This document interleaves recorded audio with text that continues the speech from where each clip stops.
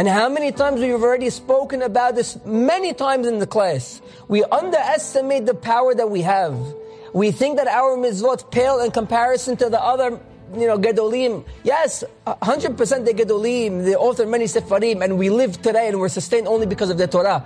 But don't underestimate what you can do also. He's saying over here that Eliyahu Navi will only come. Look at our door.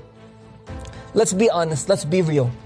If we are to equate our door, our generation, with the generation of the Rabbeinu Ari, Rabbeinu Ari, we're talking about Sfat in 1500s.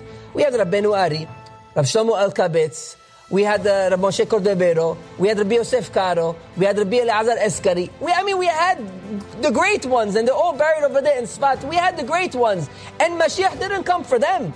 And what do they say? Mashiach is going to come for our generation. What are you talking about? Who do we have today? I'm not making light of all the Gedolim we have today. They should all live and be well. Shlita to all of them. Baruch Hashem. But they could tell you themselves, they're nothing compared to all the Gedolim of yesteryear.